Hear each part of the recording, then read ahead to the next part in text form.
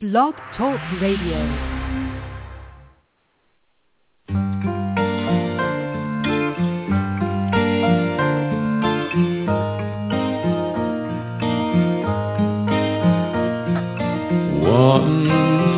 There was this kid who... All right, welcome to the Yellow Card Podcast on Blog Talk Radio. I'm Stephen Brandt, and I am back from my vacation from life, or basically just picking up my dad from the airport last week. Well, we have a huge show this week, and I'm going to credit both of us on this. We have coming up pretty soon, in the next half hour, Mariano Bernstien. He's the CEO of Boca Juniors, and just to accentuate the point better, I'm wearing my new Boca Juniors scarf. So, anyway, I want to thank Keith and Matt and. Yeah, don't cry for him, Argentina. Yeah. I want to thank the boys. Catcher doesn't mean I'm a complete idiot. I have some cultural knowledge. Yeah, no, you as I could tell through the thousands of emails we have. I mean, there's a lot of knowledge there. Well, I want to welcome on Mariano. Hello. Hello, Mariano. Welcome to the show. Yeah, hi. It's Mariano Bernstien from Boca Juniors. Yeah, hi. You're How's it on going? here with Stephen. Good. We wanted to have you on, but we wanted to have you on for a couple reasons. One, I saw that you guys are launching your Boca Juniors USA Academy. I wanted to hear some more about that. Okay, sounds perfect. So basically, we've been working this project for the last 2 years. This is the first time that the club opened his own academy outside Argentina, and the club outside Argentina. We have more than 42 academies around the world, on the franchise model. But we decided as a club, because we like to build a professional team here, say instead of to sell the brand, say we need to do it by ourselves. So we decided to do a research, and we did that for the last 2 years. And I've been working in this project for the last 2 years. And basically try to see how we can approach the American market. And that's why we decided to build the club from the bottom up first. And that's why we decided to do that in terms of that. And we did the research, demographics and everything, and we decided the first place was Long Island, New York. So that's why we are opening the academy next week. We've been having tryouts, more than 700 kids try out last week. So we're very excited of that. But again, I can speak about the project for days. So if you'd like to ask any questions, feel free to do it. First of all, the one thing you mentioned that I found intriguing is you talk about the brand, expanding the brand of the club. And, this is something we're seeing a lot of from European clubs. We're seeing a lot of them doing things to increase the awareness of the club here in the United States. But I don't recall any of the big South American clubs doing this prior to it. I mean, obviously, Boca and River, one of the world's most famous derbies, of course. Even casual soccer fans know of that one. And let's face it, for pure passion, I think the only derby that really approaches that is the Derby della Capitale in Italy, Roma and Lazio. So is this something that you see maybe more of the bigger South American clubs doing as far as, like you said, expanding their brand, expanding their knowledge of the club here in the United States? Well, first of all, our approach for the American market is different because we don't know anything about the American market. So basically we are here and we know we need to learn from that. And we say we'll try to build a team from the bottom up, learn from the experience. And basically we say instead of to coming here for, if you see what other clubs that they're doing, and I'm not saying if it's a good or a bad thing, they're coming to U.S. for 2 reasons. The first one is scouting. They would like to find talent so they can bring that kids to their countries. That's one objective that they have. Another clubs, what they're trying to do is they're trying to monetize their brand so they can sell friendly matches so they can make money and they can sell merchandise because this is a huge market to do that. In our opinion and in our approach, it's a complete different one, because our idea is trying to have a professional team here in U.S. as a long term. But basically, we know we have a great opportunity in terms of development problem that the U.S. having. As you know, Boca Juniors is the first one in terms of exporting talent from our academy in Argentina. We have 250 active players playing in Premier Leagues around the world. And for us, it's a great opportunity because we think we can add a lot of value to the market in terms of developing American players. So we are here for the American market, not for trying to have to do scouting for American kids to send to Argentina. We are trying to build the brand here from the bottom up and learn from that. So it's like a long-term project. We are trying to have our own infrastructure in terms of having our own physical place so we can play and do that. Again, it's a learning process, so we understand that will take time, and we are willing to do that. Does it help that you are coming in as Boca Juniors? You're not an unknown.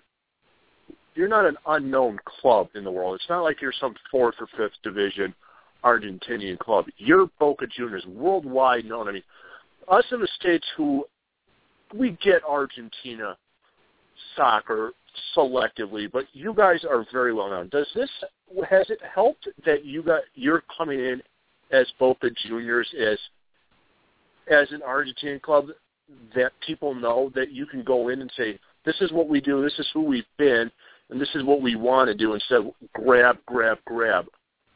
Has your name made it easier? Yes. Yes, of course. You know, every people say, like, a lot of people ask me why Boca Juniors is in U.S. and basically what I try to say is we are a non-profit organization based in Argentina. In 2 days from now, we'll have like 109 years old institution, and we are very famous in terms of development players. That's our knowledge. That's how we became famous on the last 15 or 20 years. We had a very unique players, and we developed a lot of kids that now you see around the world, and they came from the Boca Juniors Academy. And of course, we were very famous because we invest in our under division, and that's why we won a lot of international championships in the last 10, 15 years. And that's how we build our club, because we think we need to build from the bottom up, and we need to invest in our kids, not go and buy best kids and build teams, because we don't believe in that. That's how we started our club more than 100 years ago. So we have that. And in addition of that, what we have is the passion part. We have our brand is not like a beautiful kind of the best beautiful kind of a game. We are like passion guys who are playing with their hearts, and they love their T-shirt, they love their club. So it's a completely different thing, and I think we have a great opportunity here in the U.S. because the Hispanic population has helped us very good in terms of that, because they are growing so fast in different levels in terms of power, politics, influence, and of course in terms of the income. So I think it's a great opportunity for our brand, and I think it's a great opportunity for the soccer, because at the end, if we can improve the development, we can set the bar high to another soccer clubs, and I think that will get a better level at the end. Yeah, well, you talk about the passion with the club. I mentioned that it's always been a hallmark of the Argentine game for both the players as well as the supporters. So there's nothing quite like a Boca River matchup. Even well, the one I remember. There was a match in between tournaments, because you have the tournament system rather than the league, and it was on Fox Soccer Channel. Max Brenner, who was still with Fox Soccer Channel at the time, mentioned it being a friendly, and then he said you know, when Boca plays River, there's nothing friendly about it. And I know if you were to cut Diego Maradona, I'm not sure if his blood would be red or blue and gold. I really, that's a 50-50 proposition. One of the things you mentioned here is in the United States with the growing Hispanic market. Now, of course, the fact that it's obviously the Hispanic population here in America is more derived from Central America rather than South, but I'm guessing you still see that as an advantage to your club still being, you know, from a Spanish-speaking country. Am I right? Yes, completely. And I think one other thing is, you know, now the best player in the world is an Argentinian guy. And, of course, he's not the Boca Juniors, but he's the best player now, and the people relate to the Argentinian soccer. And basically, when you ask about that, Barcelona and Boca are the only ones to have a partnership in terms of a development program, because we have a very deep relation in terms of development players and the methodology. We did it together. So I think that helped us a lot. And this year it's a very nice momentum for the soccer here in US, because it's the World Cup. So of course US had a very tough draw at the World Cup, and I hope they will pass that. But I think in terms of how it's improving everything, and of course it's a lot of things to improve. I'm very critical of the US Federation and of course MLS and all of that. But I think they improve a lot on the last 3-5 years, and I think it's a room to grow. Now, you talk about the U.S. structure as far as that's concerned. I know this right now you're just doing this as an academy setup. Is there any looking toward the future? Any thought to maybe forming an actual club to put in a league such as whether it be the NASL or even USL Pro Division? Well, we've been doing some research in terms of if you see now the best teams that they're doing in terms of numbers at the MLS are the teams that came through the USL Pro franchise first, and after that they moved to MLS. We think it's the organic thing. It's go through another division, and after that go to the other level. So that's the opportunity that we see right now. But again, it's something that we really didn't decide yet, because we're just opening the first academy. We're thinking to open the second one in 18 months from now in Austin, Texas, and we're trying to open the other one in 3 years from now. So we're trying to have kids in and out under divisions to build the club, and that's how we are trying to do that. What is going into the decision for going into Long Island, Austin? I mean, what's making you pick these places outside of going to a place like Portland, St. Louis? I mean, you're picking some really unique areas for soccer. Yeah, that's a very good question. First of all, for us, New York is the capital of the soccer right now, in terms of the demographics and in terms of the interest of the soccer, and that is contradictory, because in terms of infrastructure, you don't have a lot of infrastructure here in New York. So you don't have like a year-round programs. You don't have a lot of indoor facilities during winter, for example. If you see famous players, New York didn't develop a lot on the last years or so.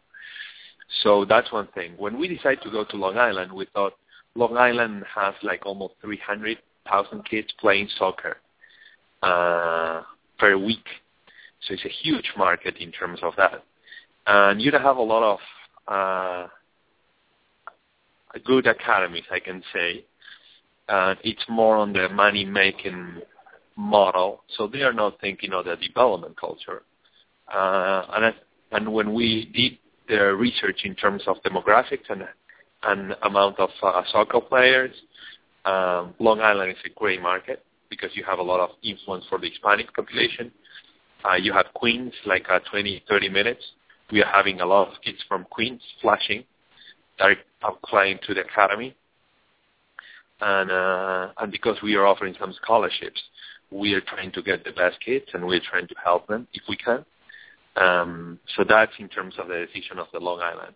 In terms of why we decided the second one is Austin, Texas, it's more or less the same reason. You have a huge opportunity in terms of demographic. You have more than 1 million people living there. They have a very good income in terms of affording to pay an academy. Here in U.S., compared to Argentina, the playing soccer is very expensive for families. But again, in terms of that, Texas has a very good future in terms of sponsorship. It's a very good state to do that. And the land is kind of accessible compared to other places like New York, for example. But I think it's what we decided was to go to non-conventional markets right now and trying to have that as an approach to the market and learn from that. That's why we decided that. Well, there's a few people here. I'm in Columbus, Ohio. I was having in Columbus, Ohio. There'll probably be a few people here who would love to see you set up something here because you're one of our most beloved players, someone you're very familiar with. I'm sure Guillermo Barros-Schelotto was a hugely popular figure during his time. And so it wasn't unusual to see an occasional Boca scarf at a crew match when he was playing here. In fact, last year a lot of people were talking about maybe trying to lure him away from Lannis, where he coaches right now, try to get him back here to coach the crew. Yeah, but the thing is, because they classified to the Libertadores, he was preferring to go with Lanús, staying there. But again, we are in conversation with a very nice facility in Ohio in terms of hosting some programs there. So again, we are trying to do some camps maybe in another part, so we can discover other kids around the country and trying to bring into the Boca Juniors experience. Well, I know a couple of your countrymen who might be able to help you out. They played for they played professionally here as well as some time with Independiente as well. So if you need them, let me know. I'll try to get you in touch with them. So sorry, can you say it again? I know a couple of Argentines who played professionally here in the States back in the 1980s. They also played briefly for Independiente before they came up here. So if you need some Argentine contacts here in Ohio, I can get you in touch with a couple of people. Okay, sounds perfect. So again, I think it's a good opportunity. I'm heading to another meeting right now, but of course I'm really glad that we spoke, and of course I'm happy to speak with you in another time. And of course, with the academy established, we can talk more with specifics with that. But I think it's first, thank you very much for inviting me to the program, and of course, thank you for your time. We greatly appreciate it. Yes, and of course we can set up another time and try to talk more specific. Okay. All right. No problem. Thanks, Mariano. Thank you very much again. Okay. Thank you so much. All right. Bye-bye. Now, I want to step off of that. Because when I originally wanted to talk about this, I was interested in him coming in and talking about how he was developing, because I saw this as kind of a backhanded way for them to get players down to Boca Juniors. And had he come out and said that, I would have had no problem with it. No, I think one of the problems these big teams have is that they think we have a problem with them taking our players. No. Because the great Simon Allen will attest to this. I would have no problem, and to be honest, let's use your son as an example. Say he's a developing goalkeeper. You have any problem with him going to Boca Juniors? Oh no, I'll if I can if there's something around here, absolutely, I wouldn't have any problem with somebody else. It's not like first of all, it's not like I'm assuming it's not like he'd be contractually bound to play for them by any stretch of the imagination. I mean, it's if he is, and they want him bad, then hey, I'm not going to believe it. You know, if Boca Juniors thinks my kid is good enough to join them, hey, I consider that a compliment. You know, I'm not saying, you know, as a knock against the crew, because they've done a terrific job with their youth academies as well. But you know, let's face it, there is a prestige attached to the name Boca Juniors. You know, there's no doubt about it. And you know, and it's one of the things that we've talked about this a lot before with the youth soccer structure in this country. You know, it is so much of a pay-to-play setup. And because of that, what you're dealing with is if you're responsible for such a club, you've got all these parents who are standing around watching you and saying, we paid an awful lot of money for this, we spent all this money on uniforms, we spent all this money on travel. I don't give a flying rat's you-know-what about player development or anything else. I want that silverware. And when we go away for a tournament weekend, I want that trophy. I want my kid hoisting that trophy. It becomes results-based because people are putting money into it and they expect an immediate, tangible return on it. So no, I don't have a problem with this sort of setup. I certainly think that, you know, the academy setup, and this is, you know, Simon's talked about this a lot, where the academy setup is definitely better in terms of pure player development, because the idea is to show them, hey, here's the professionals. You get to see them. You get to interact with them. This is what it takes. You know, you don't see that in the standard youth soccer structure, all these independent clubs, which you know smack a little bit of AAU basketball or the 7-on-7 football. We're seeing a huge growth in as well. So no. There is nothing wrong with these other clubs coming in and doing this, because sooner or later, because these kids, yeah, it might be a foreign club running the academy, but ultimately, these kids, at least, you know, most of them they're either American citizens or they have the chance to play for the U.S. national team. And certainly, it's not like this kid's going to, you know, play for, you know, go through an academy run by Boca Juniors and say, hey, I'm going to go play for Argentina now. That's not how it works. The American player and the American setup, whether it be the national team or MLS or any other professional leagues, are ultimately going to benefit from this. And people need to understand this and get away from the xenophobic attitude of these four clubs trying to poach our players, because that's not necessarily the case. Especially, as you said, with Boca Juniors, what he's doing, they're just setting up an academy. They're not setting up their own team. You know, there was some. I was looking at their Wikipedia page, and there was some talk back in 2007 of that possibility coming, but that hasn't happened yet. So this is not a case of poaching. This is a case of developing. And as he said, it's about building the brand, because as I mentioned before, this is not something you've seen from South American clubs. I can't think of any other big South American club that has tried to establish any sort of presence here, whether it be an academy or just getting their name out there. We've seen it with a number of European clubs, and they're doing it in other places, such as Asia in particular. But you know, this to me is something unique for a South American club. So I personally would worry about any poaching accusations. Yeah, no, I mean, I'm looking at this as a good thing. I mean, you've got, and Boca has taken players down into their academy from the United States before, so this is not like the first time. And I mean, you got to remember that Chivas has lost players to go overseas before. There's a kid that's playing with Derek Ritchie's team. Well, it's not really Derek Ritchie's team, but with the Indy 11 that's from New Mexico, but he's playing in Norway for Mold, for MLLDE, where Josh Gatt and Sam Cunningham are.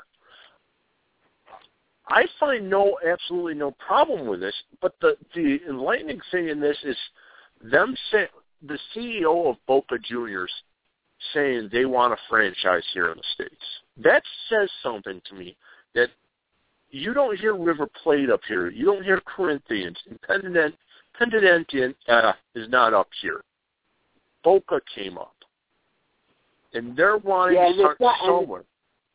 Yeah, the big South American clubs. So you mentioned, obviously you've got Boca and River in Argentina. You've got clubs like Fluminense and Flamengo in Brazil, but the financial structure makes it a little more difficult. Obviously, they don't. You see a lot of the prominent South American players going to play in Europe. It's not uncommon, and in some cases even coming here to MLS. I mentioned Guillermo Barros-Schelotto coming here. You also have Federico Higuain as well, who I want to bring up later on, talking about the crew. It's a little more difficult for them in terms of the financial structure to come here, but ultimately he benefits, and that's why I brought up about the language thing. Yeah, the Hispanic population in this country is predominantly of Central American origin, but they're proud. I'm sure they're aware of what goes on in South America. Certainly, there's the Copa Libertadores competition is huge as well, and it's something that I'm sure a lot of Central Americans pay attention to. So obviously, those people know the names Boca Juniors. They know River Plata. They know Fluminense. They know Flamengo. They know Vasco da Gama. They know who these clubs are at least. And the Brazilians, they speak Portuguese, but it's still they have an eye for that. And so it's just doing. I think what Boca is doing in terms of let's get an academy going first. Build a base structure, and then see about going on to putting a club team. I think is a very smart idea for the South American clubs, especially.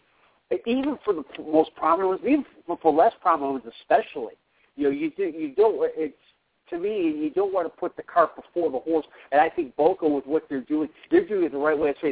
For a Manchester United, Celtic, Real Madrid, AC Milan, clubs like that are already known here. That they want to do so, if they want to try to put some kind of club together. It's maybe not the way Manchester City do with New York City FC, but if they want to put a club in one of the lower leagues, it wouldn't be a big issue for them because those clubs are known here. So I think Boca's way of doing it, establishing an academy and that kind of a presence first, I think is a smart way to do it for them. Well, yeah, obviously. I mean, I'm seeing no problem in this, and I've wondered why Man U hasn't put a team over here. Didn't go into Tampa and buy up the old VSI Tampa team and just bring some of their youth teams over, because Man United doesn't use their youth players. They go willy-nilly. Whereas you can send a group of players over here, and as long as they haven't signed their pro terms, they can play in college. I mean, I don't see why some of because you have a lot of these, and you can attest to this, Keith, where you have a lot of these teams that are starting up that just really don't have any financial backing, that fall apart. I mean, I've seen 3 fall apart in Buffalo, New York, for God's sakes. To get a Argentinian team, to get even Hereford's going to go bust in a day or two, but you know what I mean. Something like that where you could bring in a coaches or a former player or two. I mean, what's not saying that Stuart Pearce doesn't bring over Nottingham Forest when he takes the team over? Like that where you talk about college kids and college eligibility and stuff. See, this is where the NPSL would be maybe a good place to start, because you've got it's similar to the summer baseball leagues, such as the Cape Cod League, where there are professional players there, but a college eligible player can play in this league as long as he's not receiving any payment for that. He can receive room, board, and travel expenses as long as he can still play with these professionals but maintain his eligibility. I think that might be something you see somewhere down the line. I know a couple of teams like USL Pro teams and even MLS have teams in this league, and I think it'd be something that some of the European teams might look into somewhere down the line, especially in terms of that younger talent that's still playing at the college, especially if they're going to be putting together some kind of academy for kids who are in the high school and going to their college years. that would be a good place to start in terms of having an actual club structure in place. Yeah, I mean, and this was enlightening because, I mean, Boca's known up here. I mean, yeah, obviously we're known in Argentina. They're known in Argentina, and Argentina is known for Messi and all the great players that have come through. But this is something good, and you know what? I think as much as we are go to it now, find it online type of society where we DVR everything, or we have something like Apple TV where you just order up a channel, or you can find anything online. I mean, I found on my tablet the complete series of Hunter. So works for me. Anyway, yeah. If I showed you my list on Hulu of what I'm watching, you'd question if I'm actually 35. So no. Well, yeah, I used to watch Hunter a lot with the ex-wife. Hate to mention that, but because she thought Fred Dryer was really good looking. So yeah, I remember that show quite. Of course, I remember when Fred Dryer was playing for the Rams. I should have known back then he'd end up in Hollywood. He was that kind of flake. I mean, he's a terrific player, but he was a bit of a flake. So the fact that he went into acting was no shock at all. Yeah. Well, one of the things I wanted to bring up to you, and I saw the hubbub about this, and I kind of stoked this fire, is the red issue people flying that plane over Old Trafford. I mean, you're a noted Man United fan, and you don't blame David Moyes. I mean, no, I don't, and I think the vast majority of the supporters don't. If you listen to these crowds at these matches, and you hear some of the comments, I think the vast majority of the supporters are smart enough to understand this is going to take some time, and Moyes is not getting the blame. The heat is mostly coming from the media, and with the English tabloids, they love to fan the flames and get things stirred up, and of course things are different over there in terms of the media culture, the loss, and things of that nature. Yeah, I saw the play. I know there's some people who don't think Moyes the answer, and that's fine. If they want to do that sort of thing, hey, that's their money. I wish they'd throw it at me instead. But hey, if the world were truly fair, I'd have been more with Mel Gibson's looks and Wayne Gretzky's athletic ability. So take that for what it's worth. But no, I think most people seem to understand Moyes is not the problem. That airplane fly overhead, minor. It's over and done with. I don't think anybody's going to bring it up much again. I don't think. Certainly the people at the club probably paid it very little attention, and it's no different than what we see people do on social media. So it was just done. It was just done in a physical sense rather than an electronic sense. Yeah, which is I'm glad you bring up the social networking thing, and I'm going to step this a little bit aside, but are you already annoyed with April Fools? I was annoyed with it when I opened up my eyes this morning. It depends.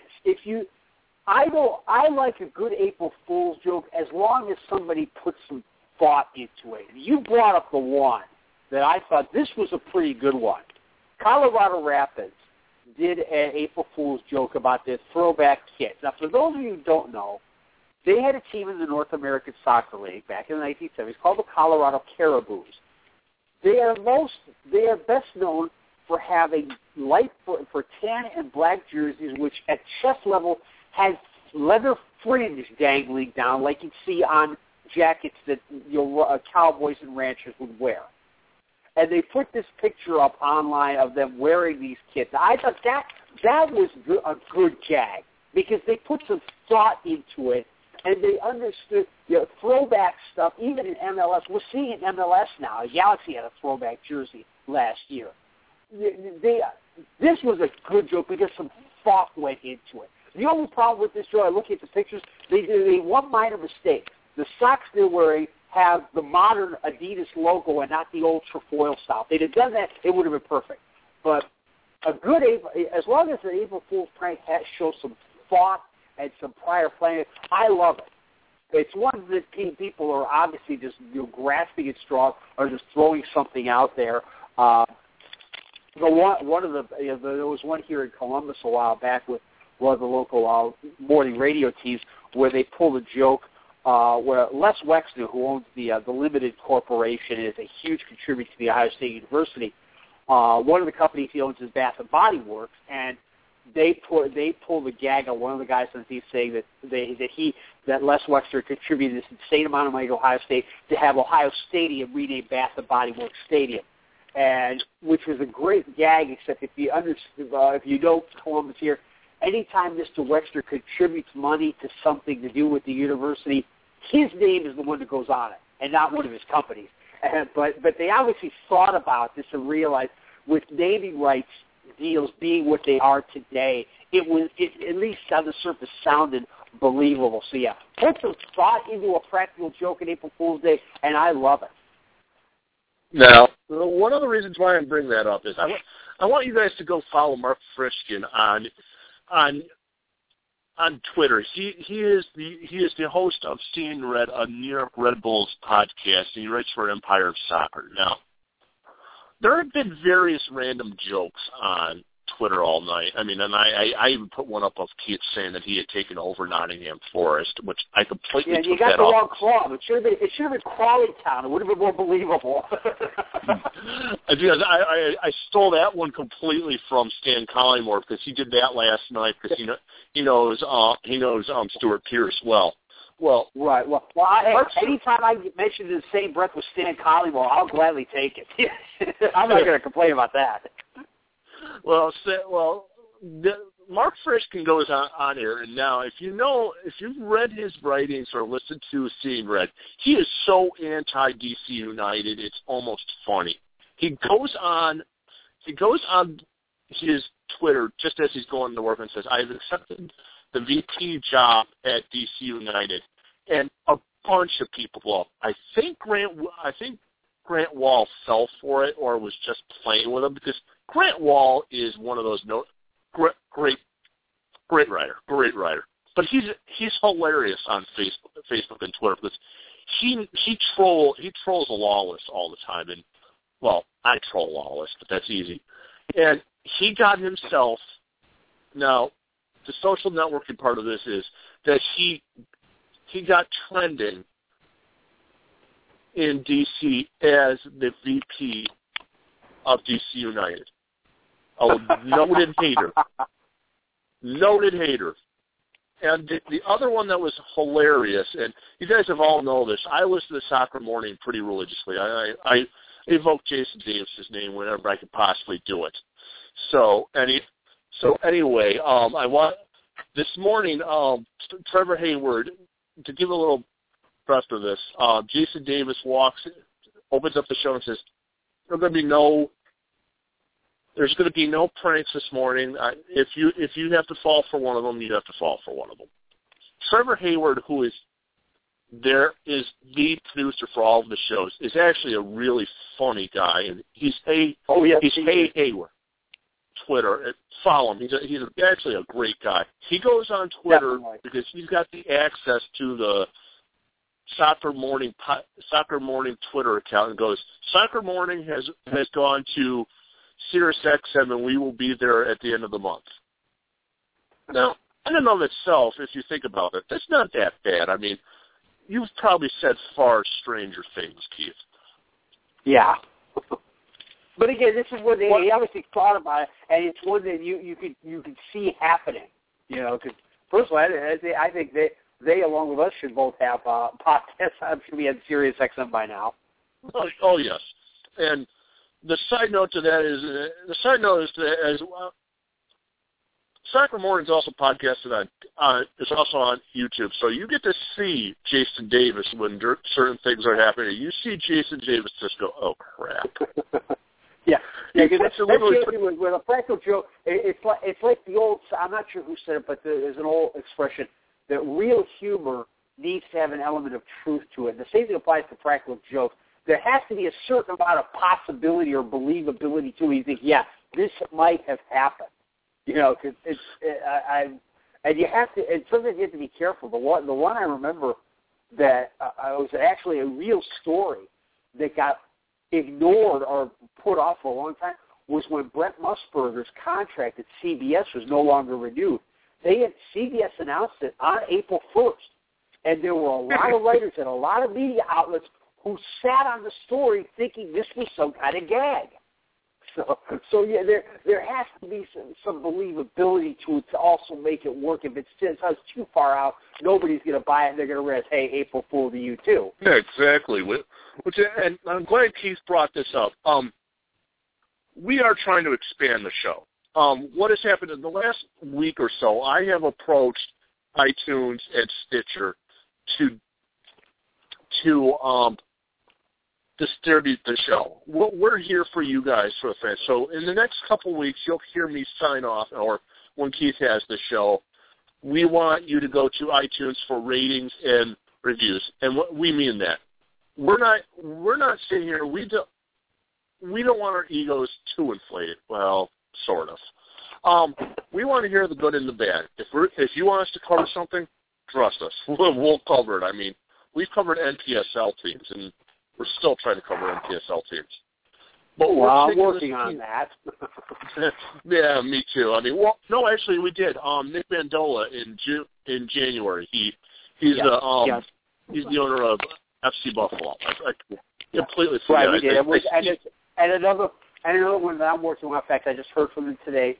In the NPSL down in Spartanburg, South Carolina, a new team starting this year, Upward Stars, and this is a rather unique setup. It's an outgrowth of Upward Sports, which is a national faith-based youth sports league. They do many different sports for youth, and but now they've got some academies for higher level players once they reach teenage years. But now they're starting an actual NPSL club, and to me, this is a rather unique thing, a national youth sports organization putting together a professional club. I mean, imagine if the AAU decided to put a team in the NBA's D-League, or if Little League Baseball put a team in one of those independent Class A leagues like the Northern League. That's what we're looking at here. So we're going to have someone from them come on as well, because it's a rather unique structure they have.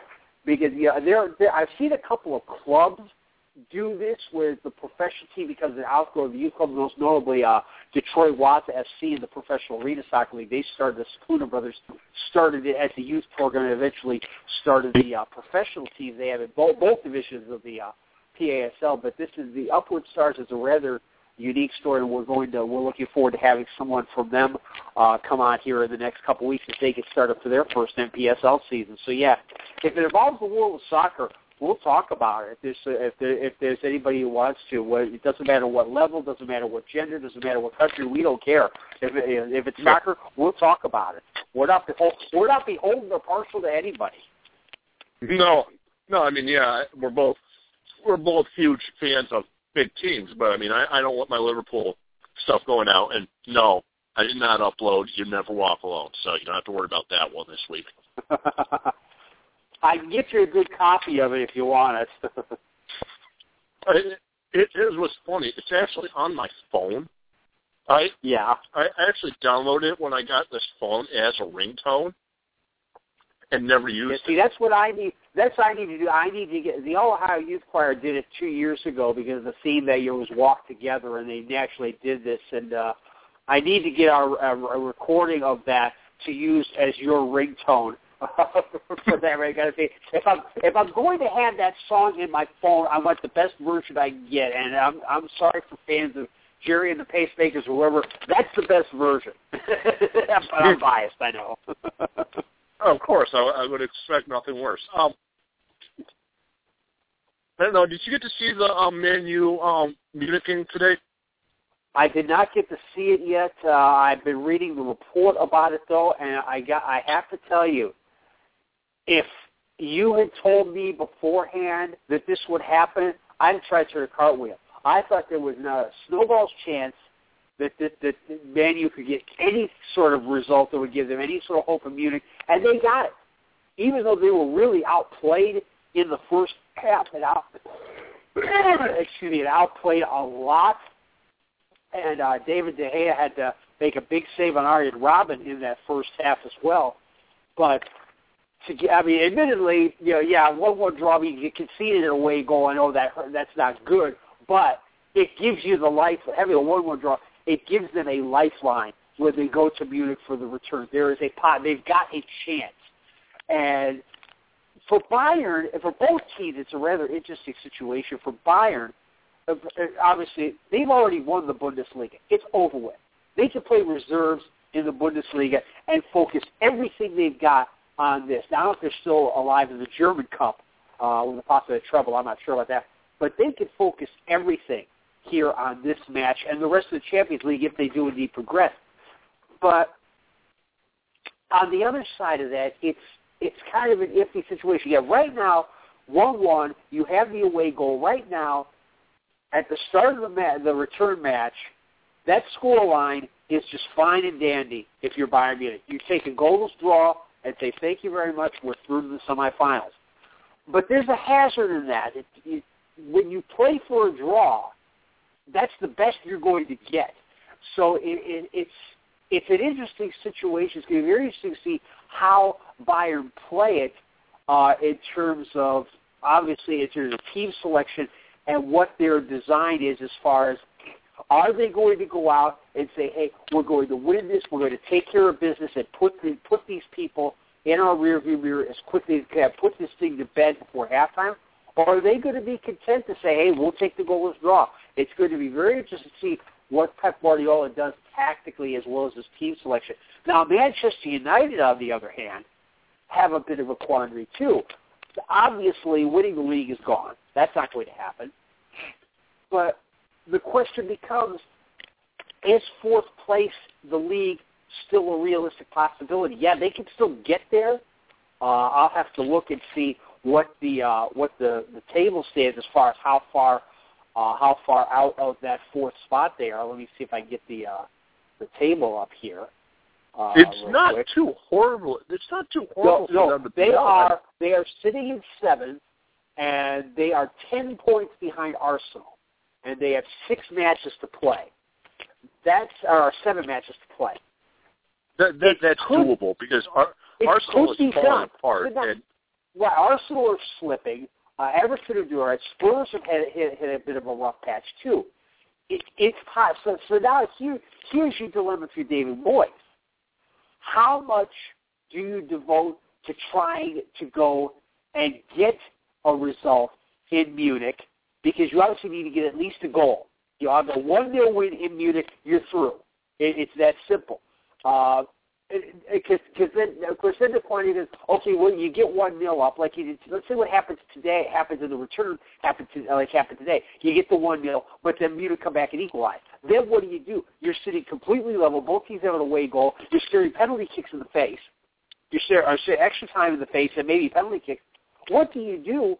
Do you make that push to try to get that second goal? Because if you do, you force Bayern to score 2. Obviously, because you've got 2 away goals now. But then again, you've also got the league to deal with. You've still got 7 league matches. There's a possibility of getting to that 4th spot. I said before, right now, a couple weeks ago, that the only way Manchester United are getting back to the Champions League next year is to win it this year. Now, that might not be the case. So David Moyes and Pep Guardiola really have quandaries in terms of not only the return match, but in Moyes' case, how do I approach this vis-a-vis the rest of the league season? Yeah, it's going to be really interesting to see how Moyes handles this in terms of what does he place a priority on.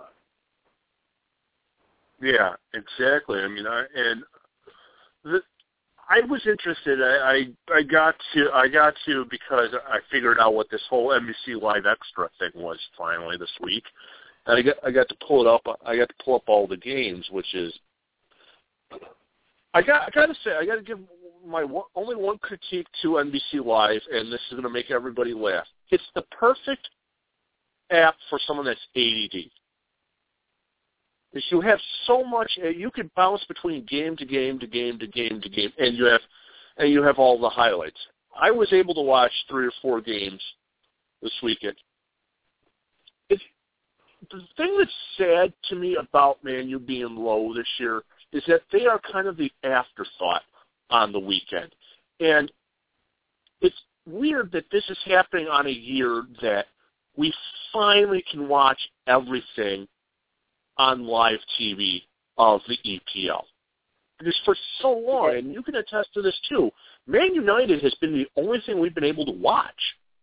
And now it's like, we've got Spurs, we got this, and the Man United game. That's weird. Well, it is rather strange, but at the same time, if we were under a similar structure prior to NBC Sports coming in and doing all the games, you'd probably see a similar effect. You probably wouldn't be seeing as much of Manchester United. They're going to put on who gets the most eyeballs to the TV set and who's up there in contention for the title and for the Champions League places. This is no different than what happens here in Central Ohio during the NFL season. Yeah, Browns fans outnumber Bengals fans, but by the time you hit October, the Browns are pretty much dead and buried for the season, and they switch from coverage. The CBS affiliate here switches from carrying the Browns games to the Bengals games because they've got the better team, the better record, the better chance of getting into the playoffs. It's no different. Yeah, the fact that you can see all the now changes, I think people are going to be more inclined to watch who they want. But yeah, obviously the residue of that is they're not going to be necessarily looking as much at Manchester United because of their position in the table. And a note on that, by the way, Arsenal, Everton, and Spurs, the three teams ahead of them, 4th, 5th, and 6th, only Everton have a match in hand over Manchester United. So the others, they're at 60 points, only 6 up on Man U. So it's not like Manchester United is trying to catch a team like City, which has a couple of matches in hand. They've only played 30. So the fact they've played as many games as the teams ahead of them is also going to help as far as the run-in to try to chase that 4th spot. Plus the fact they've got a little bit easier schedule as well. Yeah. Now, are you? I'm gonna dip the Liverpool stuff. Are you convinced by Liverpool? Because I'm worried. I'm worried about the Man City game.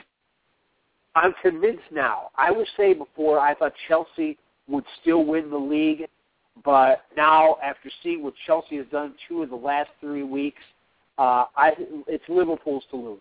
It really is. Everything Brendan Rodgers has touched has turned to gold. He's done everything right. He's got a terrific team. I don't see Liverpool losing the league right now. The title is theirs. Chelsea, it's hard to believe I'm saying that because what's happened to Chelsea, to lose to Crystal Palace, that shouldn't happen. As bad as some of the results Manchester United had, they have not lost to a team that far down the table, other than West Brom. That shouldn't happen. If you're going to win the league, you shouldn't be losing to teams like West Brom and Crystal Palace. It's that simple. So Liverpool, right now, they're in the driving seat, and I don't see anybody dislodging them. Well, I know Mourinho has always said, and I don't think this is just normal, just talking to hear his mouth talk, is that he has said for a while that he needs another year to get this team back to where it is. The only thing I have a problem with, it would be great to see Liverpool win the title this year. It would be great. I have 2 fears with this. One, if they actually do win it, that Steven Gerrard will walk away. But he's got every other title. I mean, he's got a UEFA, he's got a Champions League, a UEFA Cup, he's got all the other cups.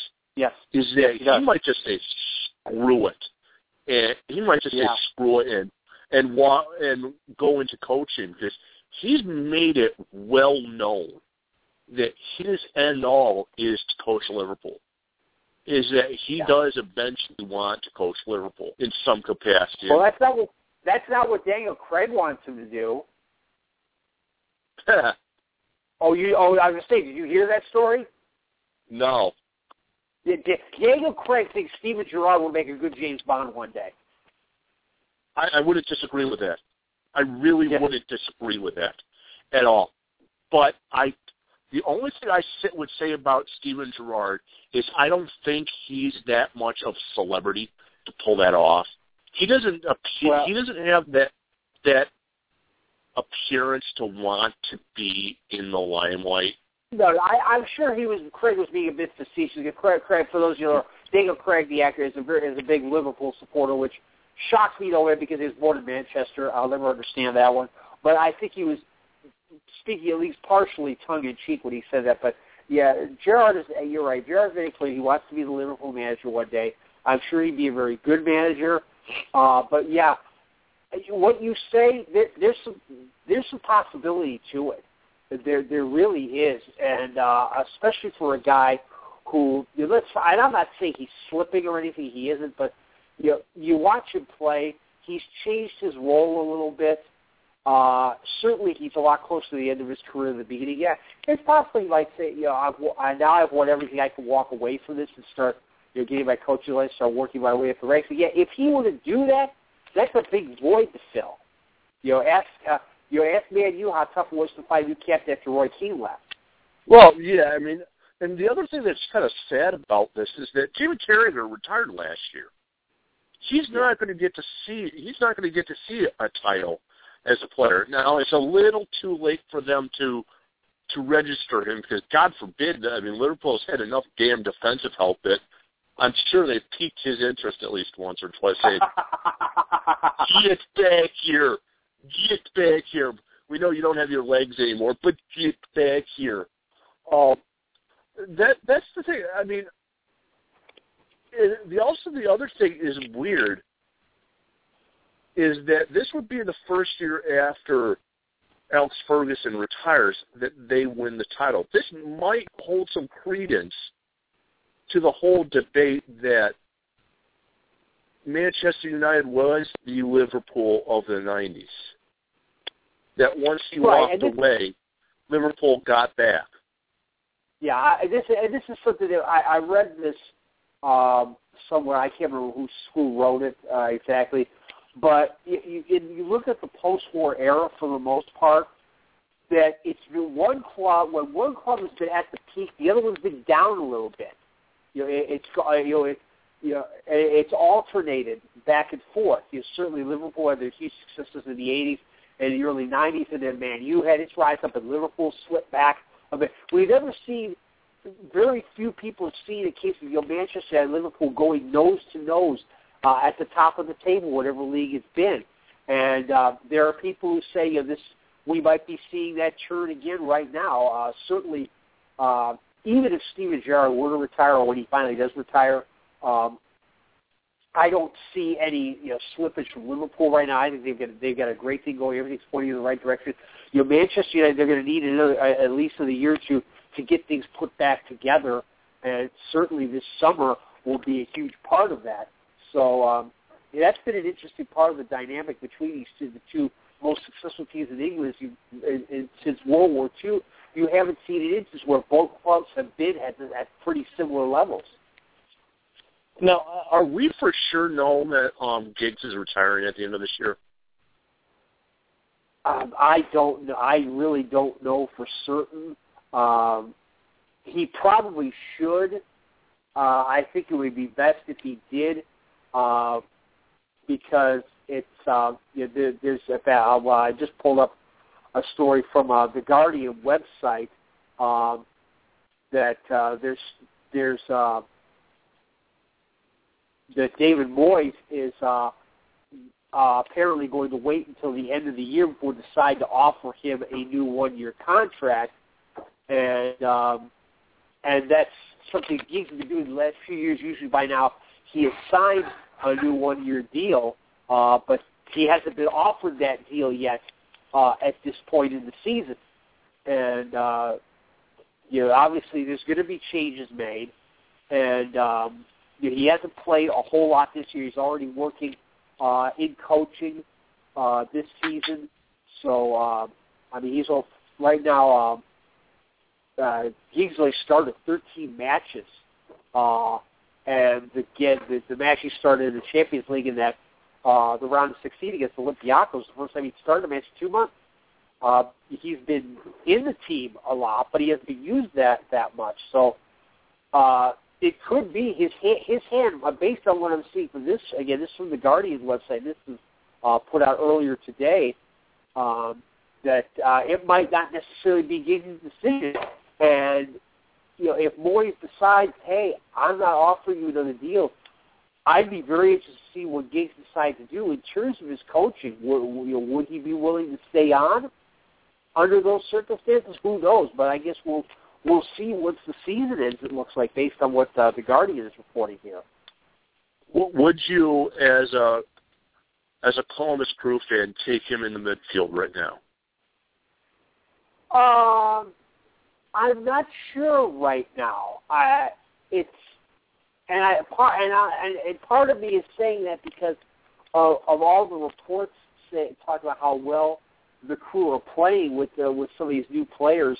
I don't think Giggs would have too much trouble playing in MLS. But I just think right now, the Crew have an awfully good thing going with it. I wouldn't mess with it if I'm Greg Berhalter right now. Certainly to win for the second straight year in Seattle, as they did this past weekend, a big accomplishment to give them their first time they've won their first 3 games of the season in club history. And it was funny reading some of the quotes afterwards. A lot of the stuff from Greg Berhalter's out saying, yeah, this was good, but we still got room to improve. We got all this going. And it was the usual Belichick-esque comment. But Federico Higuaín had a great line. He said, we were the superior team tonight, and because of that, we won the game. You have to admire a guy with that kind of confidence, especially one who can deliver, as Higuaín has done over and over since he came to the Crew. So my thinking on that would be more in terms of I don't want to see what they've got going on messed up. Giggs, he could play in MLS. There's no question. I don't think he's going to. I've never seen anything where he's expressed a desire to do that. It'd be great. It'd be great for MLS if he did, but I just don't see it. I think if he plays, he'll only be for one more year with Man U. And as I said, with that article in The Guardian, it's not 100% certain that he'll do that. No, I mean, are you surprised with the Crew? Now I know this is very early days. You can't really look at the end of the season with this. I mean, are you surprised that the Crew are this good right away? Oh yes, this is a big surprise. There's been so many changes, especially in the back. The two big ones that they made have been the two center backs, Giancarlo Gonzalez as well as Michael Parkhurst. And Gonzalez has been a big surprise. He stepped right into that center back role Chad Marshall has been playing and filled in admirably. It's the style is different. People who are watching it say this. It just looks different. It just seems different in terms of the attitude and the way they're playing together. This is a big surprise because everybody figured, this is going to be a year of transition, a year of change. Maybe that, people are called rebuilding or not. But I figured this would be a middle of the pack year. Don't expect too much. It takes time for a new coach to bring with so many new players. But so far, everything's clicked into place. And while, it's definitely early, but I'll tell you, to have a 100% record after 3 weeks, you're definitely got a whole lot better chance of getting into those playoff places than if you have to play catch-up in September and October. Believe me, it's a lot easier playing from the front like this. And, there is a long way to go, but so far the early signs are encouraging. Yeah, it's a big surprise, and I think this will be a big help, especially when the warmer weather hits, and hopefully this will help in terms of the attendance. Hopefully and also it hopes of maybe the TV controversy being at least calming down, if not out, not settled, to make more people happy. Oh, I would hope so. I would hope so, 100%. Because Did Russ call in? Are you reading my mind again, Russ? Because I was just about to ask you. I was about to message you to come on.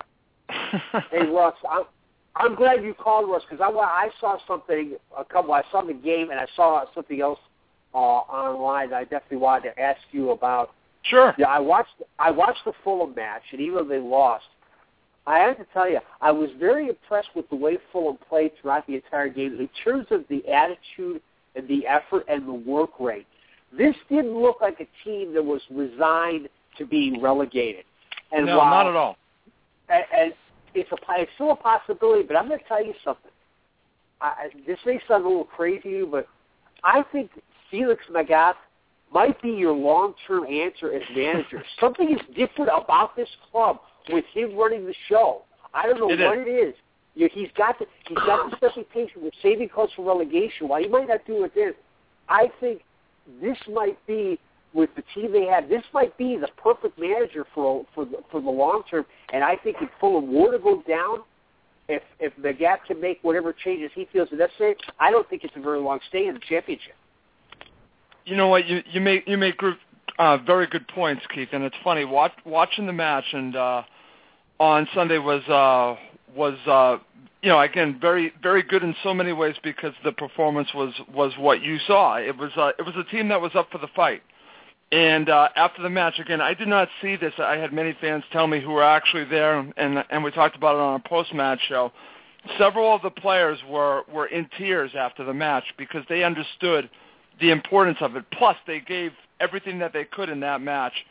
And to play the way that they played and lose was a difficult pill to swallow because, again, you're playing against Everton. Everton is really a team on the rise, and it just shows even at its best, and Fulham really played probably one of their best matches of the season. A team like Everton can still beat you because they have more talent, and they took advantage of their opportunities. The shot differential. They also have something to play for. They're sitting in that last Champions League spot right now, and that makes a difference too. They did, and that's what and again that's what made the match so interesting. Was how Fulham played in the first half. I thought they were the better side, but once we got to the half, and I looked on social media, and the thought was going through my mind: have they blown their opportunity to win this match by not scoring in the first half? And it turned out to be true because again, they had some quality opportunities to score. And when you're a team like Fulham, you have to score, especially against Everton. And they had some goals, again, that were fortunate. The luck was on their side as well because they had some good situations for themselves, and Fulham didn't have enough of those situations, and unfortunately they came on the other end of it. But you bring up the point about Felix, and I will tell you that I am convinced that Felix is the long-term solution, at least for this season and next season, whether we are in the championship, whether we are in the Premier League. I think he has an idea of how to get through to this team that Mullenstein and Yol before him could not do, and that's what's interesting. I can see it starting to form. I could see. You saw what I saw. You saw a team that was fully committed for 90 minutes, and I hadn't seen that this often. And when you're playing a team like Everton, even at home, you have to be worried about their, again, about what they can offer offensively. And Fulham played just a really good style of football, especially in the first half. And like I said, anyone that watched it was probably didn't think that was a relegation team out there because they certainly didn't play it. And what's crazy, Keith, is that he's playing all these youngsters up front. So basically the mix has been up front he's going with a bunch of youngsters, and in back you're going with experienced players. And then he also made the change. The change in goalkeeper I think has been huge because Martin Stecklenburg really has not been good. So he made the change to Stockdale. You put all those things together and you have a good performance. Now that was difficult. That was difficult to talk about when we, again, when I did my post-match shows because we left thinking, what, Fulham played probably their best match of the season, and they still lost. But listen, they have 6 matches left, and is there a chance that they could stay up? Yeah, there is a chance. It's difficult. It would take a great escape to pull it off. But if you look at the fixtures and you look at the fixtures of the teams around Fulham, there's actually a chance there, but they have to win. They have to actually win at Aston Villa, a team they've already beaten this season. Then they have 3 home matches that are all winnable against Norwich, Hull, and Crystal Palace. And honestly, guys, if they don't win all 3 of those, they don't deserve to be in the Premier League. So you have you have matches that they can win. They will be on the road against Stoke, and they will also be on the road at Spurs. But we've all seen what's going on with Spurs. They're a little bit of a mess right now, so who knows what can happen there. So there are 6 matches that Fulham actually have something to play for. And, you know, again, listen, I see fans talking about, well, let's prepare for the championship. I'm like, hell no. You don't prepare for the championship now until you're mathematically down. You're not down yet. You have something to fight for, you know, and and the players showed that against Everton. Again, you know, when you have that max effort that Fulham need to stay up, when you grind and you fight, that gives me hope for this week. Fulham are bringing probably their biggest away crowd in a very long time to Villa. You know, it's completely sold out for for those away seats, and it's going to be a raucous crowd there going. You know, again, Fulham don't usually bring it. We don't have the reputation of bringing a very large away crowd, but I'm telling you, they will be in it, and the players will have that support, and hopefully they can get all 3 points. If they don't get all 3 points, then it keeps getting tougher and tougher. But if they get all 3 points, Keith, look out, because again, the opportunity is right there for them. Yeah, it's definitely doable. I want to digress a little bit here. If you know me, I pay a lot of attention to college sports as well. For those, I'm sure everybody's aware about last week's National Labor Relations Board ruling on Northwestern University's football players agreeing that they are indeed university employees.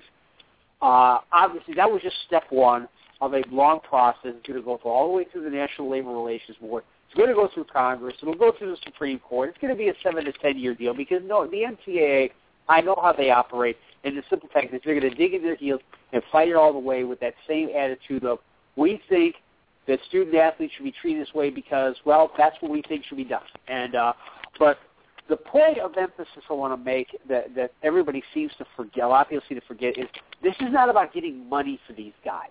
Okay, Kate Colton, the former Northwestern quarterback, who basically led this whole thing, as a good quarterback should do, has talked about, this is about protecting the players' rights, protecting the players' health, things of that nature. As he was being interviewed on Outside the Lines this past Sunday on ESPN, when he mentioned the phrase "a seat at the table."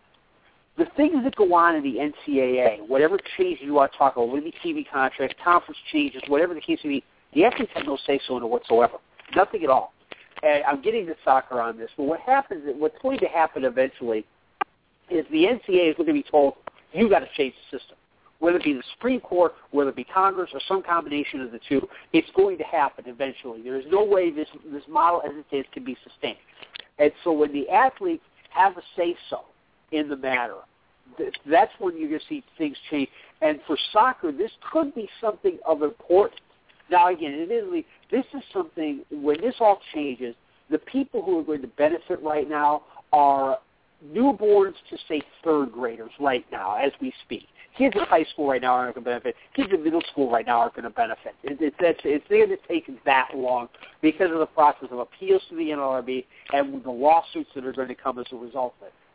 But here's a chance, when this finally does come down, here's a chance for soccer players to stand up and make a change. And we've talked about this before. One of the big handicaps that a college soccer player has, they get drafted by MLS, but the problem is the rules of the game make it difficult because you've got the open substitution in college soccer.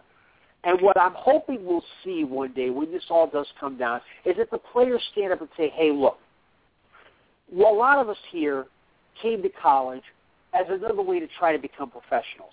We didn't get to go through the youth system like a lot of people, because we couldn't afford to pay all that money.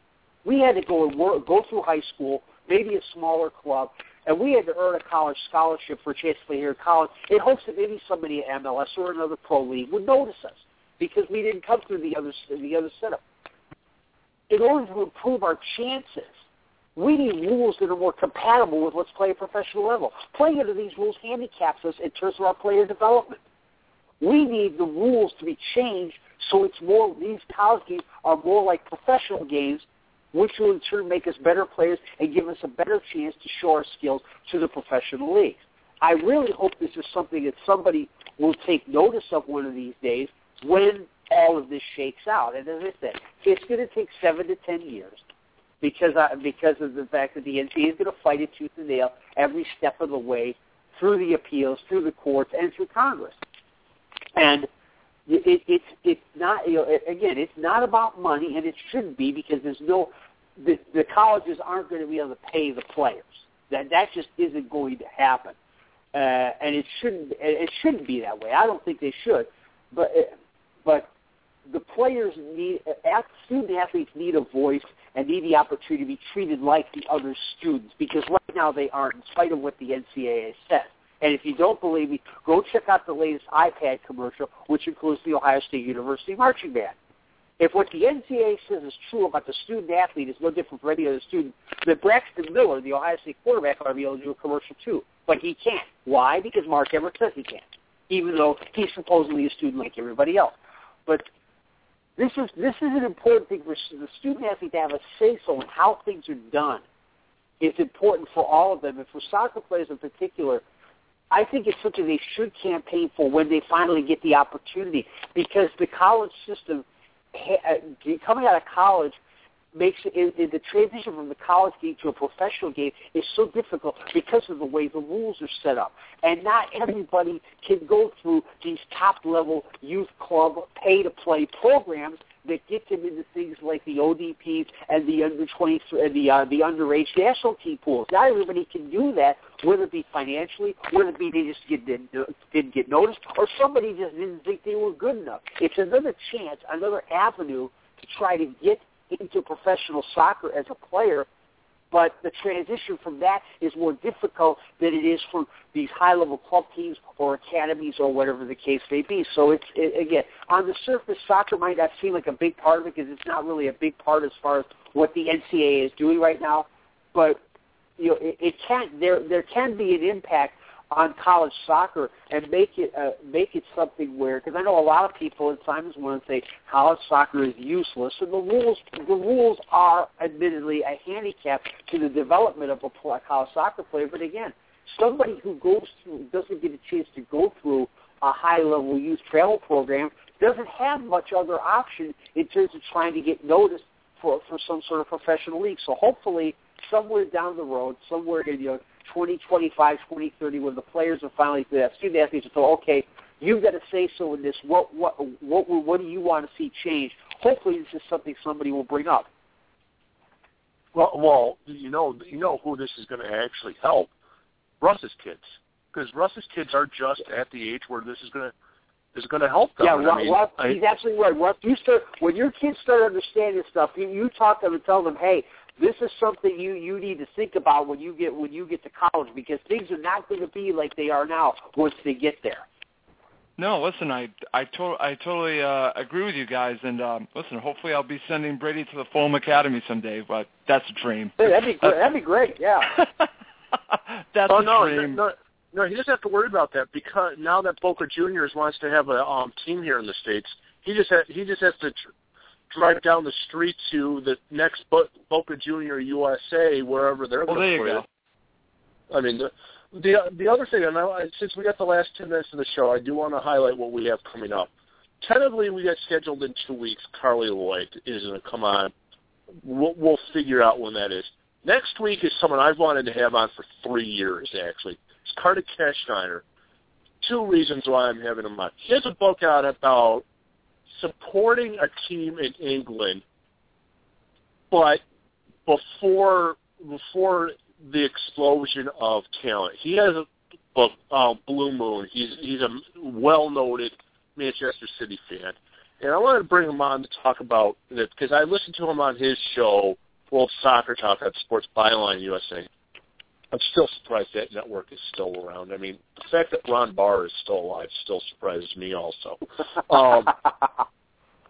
Yeah, I know. I looked that up the other day because I listened to World Soccer Talk at night, and they said they were on Sports Byline, and I remember that from the 90s. I mean, I'm much younger than both of you guys, and I remember going to sleep listening to Ron Barr all night. I'm like, there's no way in hell this guy is still alive because he was ancient when I was a kid. Now, ancient when I was 10 was 45, so I'll be feeling a little like it. So he brought up on his show. He does a show. He's one of the hosts of World Soccer Talk at 9 o'clock on Sports Byline. I want to have him on about that. He also worked with the NASL and knows a lot of people down there. So having him on, and hopefully coming up, we do have the Wilmington Hammerheads coming up. We're still in talking, and of course we always have Russ on at 7:30 half hour, so we get our daily dose of the lower part of the EPL, which is sad that Fulham is down there. They should be up higher because they're a better story than Spurs or Chelsea. But I'm just biased with that. The other thing is, I know you are an MLS fan, Russ. I posed this question to Keith, and I was going to plot it, but we got off on one of our rants. One of the teams people are surprised about is the Columbus Crew. What have you been surprised about both watching the MLS this year? Well, to be honest with you, Stephen, I've been concentrating on the Revs so far. So that has been a team that I've been watching a great deal. But I have noticed Keith's team, and I'm really happy for Keith's team. I think it'd be great to see Columbus really do well. I think it's important for the MLS to have teams in the Midwest do well. I do. Again, I'm a big proponent for a team to be in St. Louis, but that's for another discussion because I think that would be great, or Minneapolis. But I think Columbus would be a good place for, for a side to do really well. Again, Keith, I'm pulling for your side again, unless you're playing the Revs. But right. But what's interesting about the Revs, and I'll just tell you real quickly about the Revs. And, again, Keith and I were talking last week about the article. Forget about the article for now. Just talk about what's on the pitch. What's interesting is that they played 3 matches. They looked terrible against Houston in the opener. I think the Jose Gonzalez situation really was a factor there. He has looked like, again, the player that we watched last season, the last 2 matches. And what's interesting is watching the Revs on I guess you could say a natural surface is so much better than watching it on an artificial surface. I'll just leave it at that because I actually enjoyed the match. I stayed up late. I had a phone call, Stephen, with the people over, at TalkSport. They wanted to talk to me about Fulham late Saturday night. So then the Revs started at 10:30, and then I'm watching the Revs, and they're playing out in San Jose. And to actually win there, I want to say it was the first time. I think they said like in 21 matches that they've lost there. Some crazy stats, and it was pretty great to just to see the level of play because again, I remember watching them last year. And again they started off very slow, but what they showed me against San Jose on the road is a team that I expect them to be this year. Again, a team that can really attack, but the key is going to be that back four with Gonzalez. If he is going to be the player that was for the Revs last year, then they're going to be a dangerous team this season. I finally saw the team that I was watching last season in the third match. I think it took a little bit for them to really start gelling again, and I'm very attacking, very very threatening. I like Teal Bunbury up front, and Diego Fagundes really hasn't done much yet, and eventually he's going to get going. So it's again, I'm just giving you the Revs perspective. What's going on, Stephen? Cool. I mean, that's one of the great things with having shows. We can broadcast and talk to anybody at any time. Have you seen much of DC United this year? I have not. But I can tell you this: the Revs are playing DC United this weekend. So I'll obviously let you know what I think of them after that match. But no, I have not. I'm curious to see how they look. Yeah, it's one of those ones I'm surprised about because I just completely blanked. Keith, Aren't you guys didn't you guys play them like a couple weeks ago? Yeah, it was the opener at RFK Stadium, and the Crew won a place they very rarely won. So that was, wasn't a good start for DC, and it hasn't improved a whole lot. So he had to get for the Crew, it was great to go in there and get that first win in a place that's always been tough for them to win. Can Don Garber pull out? I don't know if he even has this. Best interest of the game, DC United out of RFK Stadium. That thing should have been bulldozed about 4 years ago. Yeah, I'm sorry. That damn thing should have been bulldozed about 4 years ago. Nothing against Stephen. I agree with you, but I don't think Don Garber's going to get involved with that. I don't think he's going to get involved with the situation with the Revs. I hear what you're saying. Both clubs need to move, but it's more complicated than you think. I've been learning about the situation with the Revs. I'm very frustrated because they've been talking about it for 5 years. And DC's been having their issues too. I mean, they're supposedly very close. Yeah. The problem for DC United has been location. Right. Getting a location. There had been some talk about suburbs, about Landover. Somebody talked about, there was one story I saw that about we were going down to Baltimore or something. A lot of people, they wanted to stay in the District of Columbia, and that's not an easy thing to do, and that's what they've been that's been the biggest thing they've had to fight against in terms of getting their own stadium.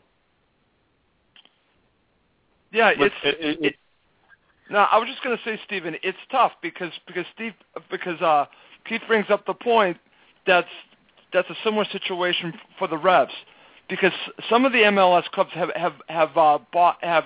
basically built soccer-specific stadiums, but in the suburbs, you don't want that. You want it to be more urban, and that's what the Revs are trying to do. It sounds like that's what DC United are trying to do, and it becomes a land issue, especially for both teams. So I kind of understand it, but yes, it's very frustrating.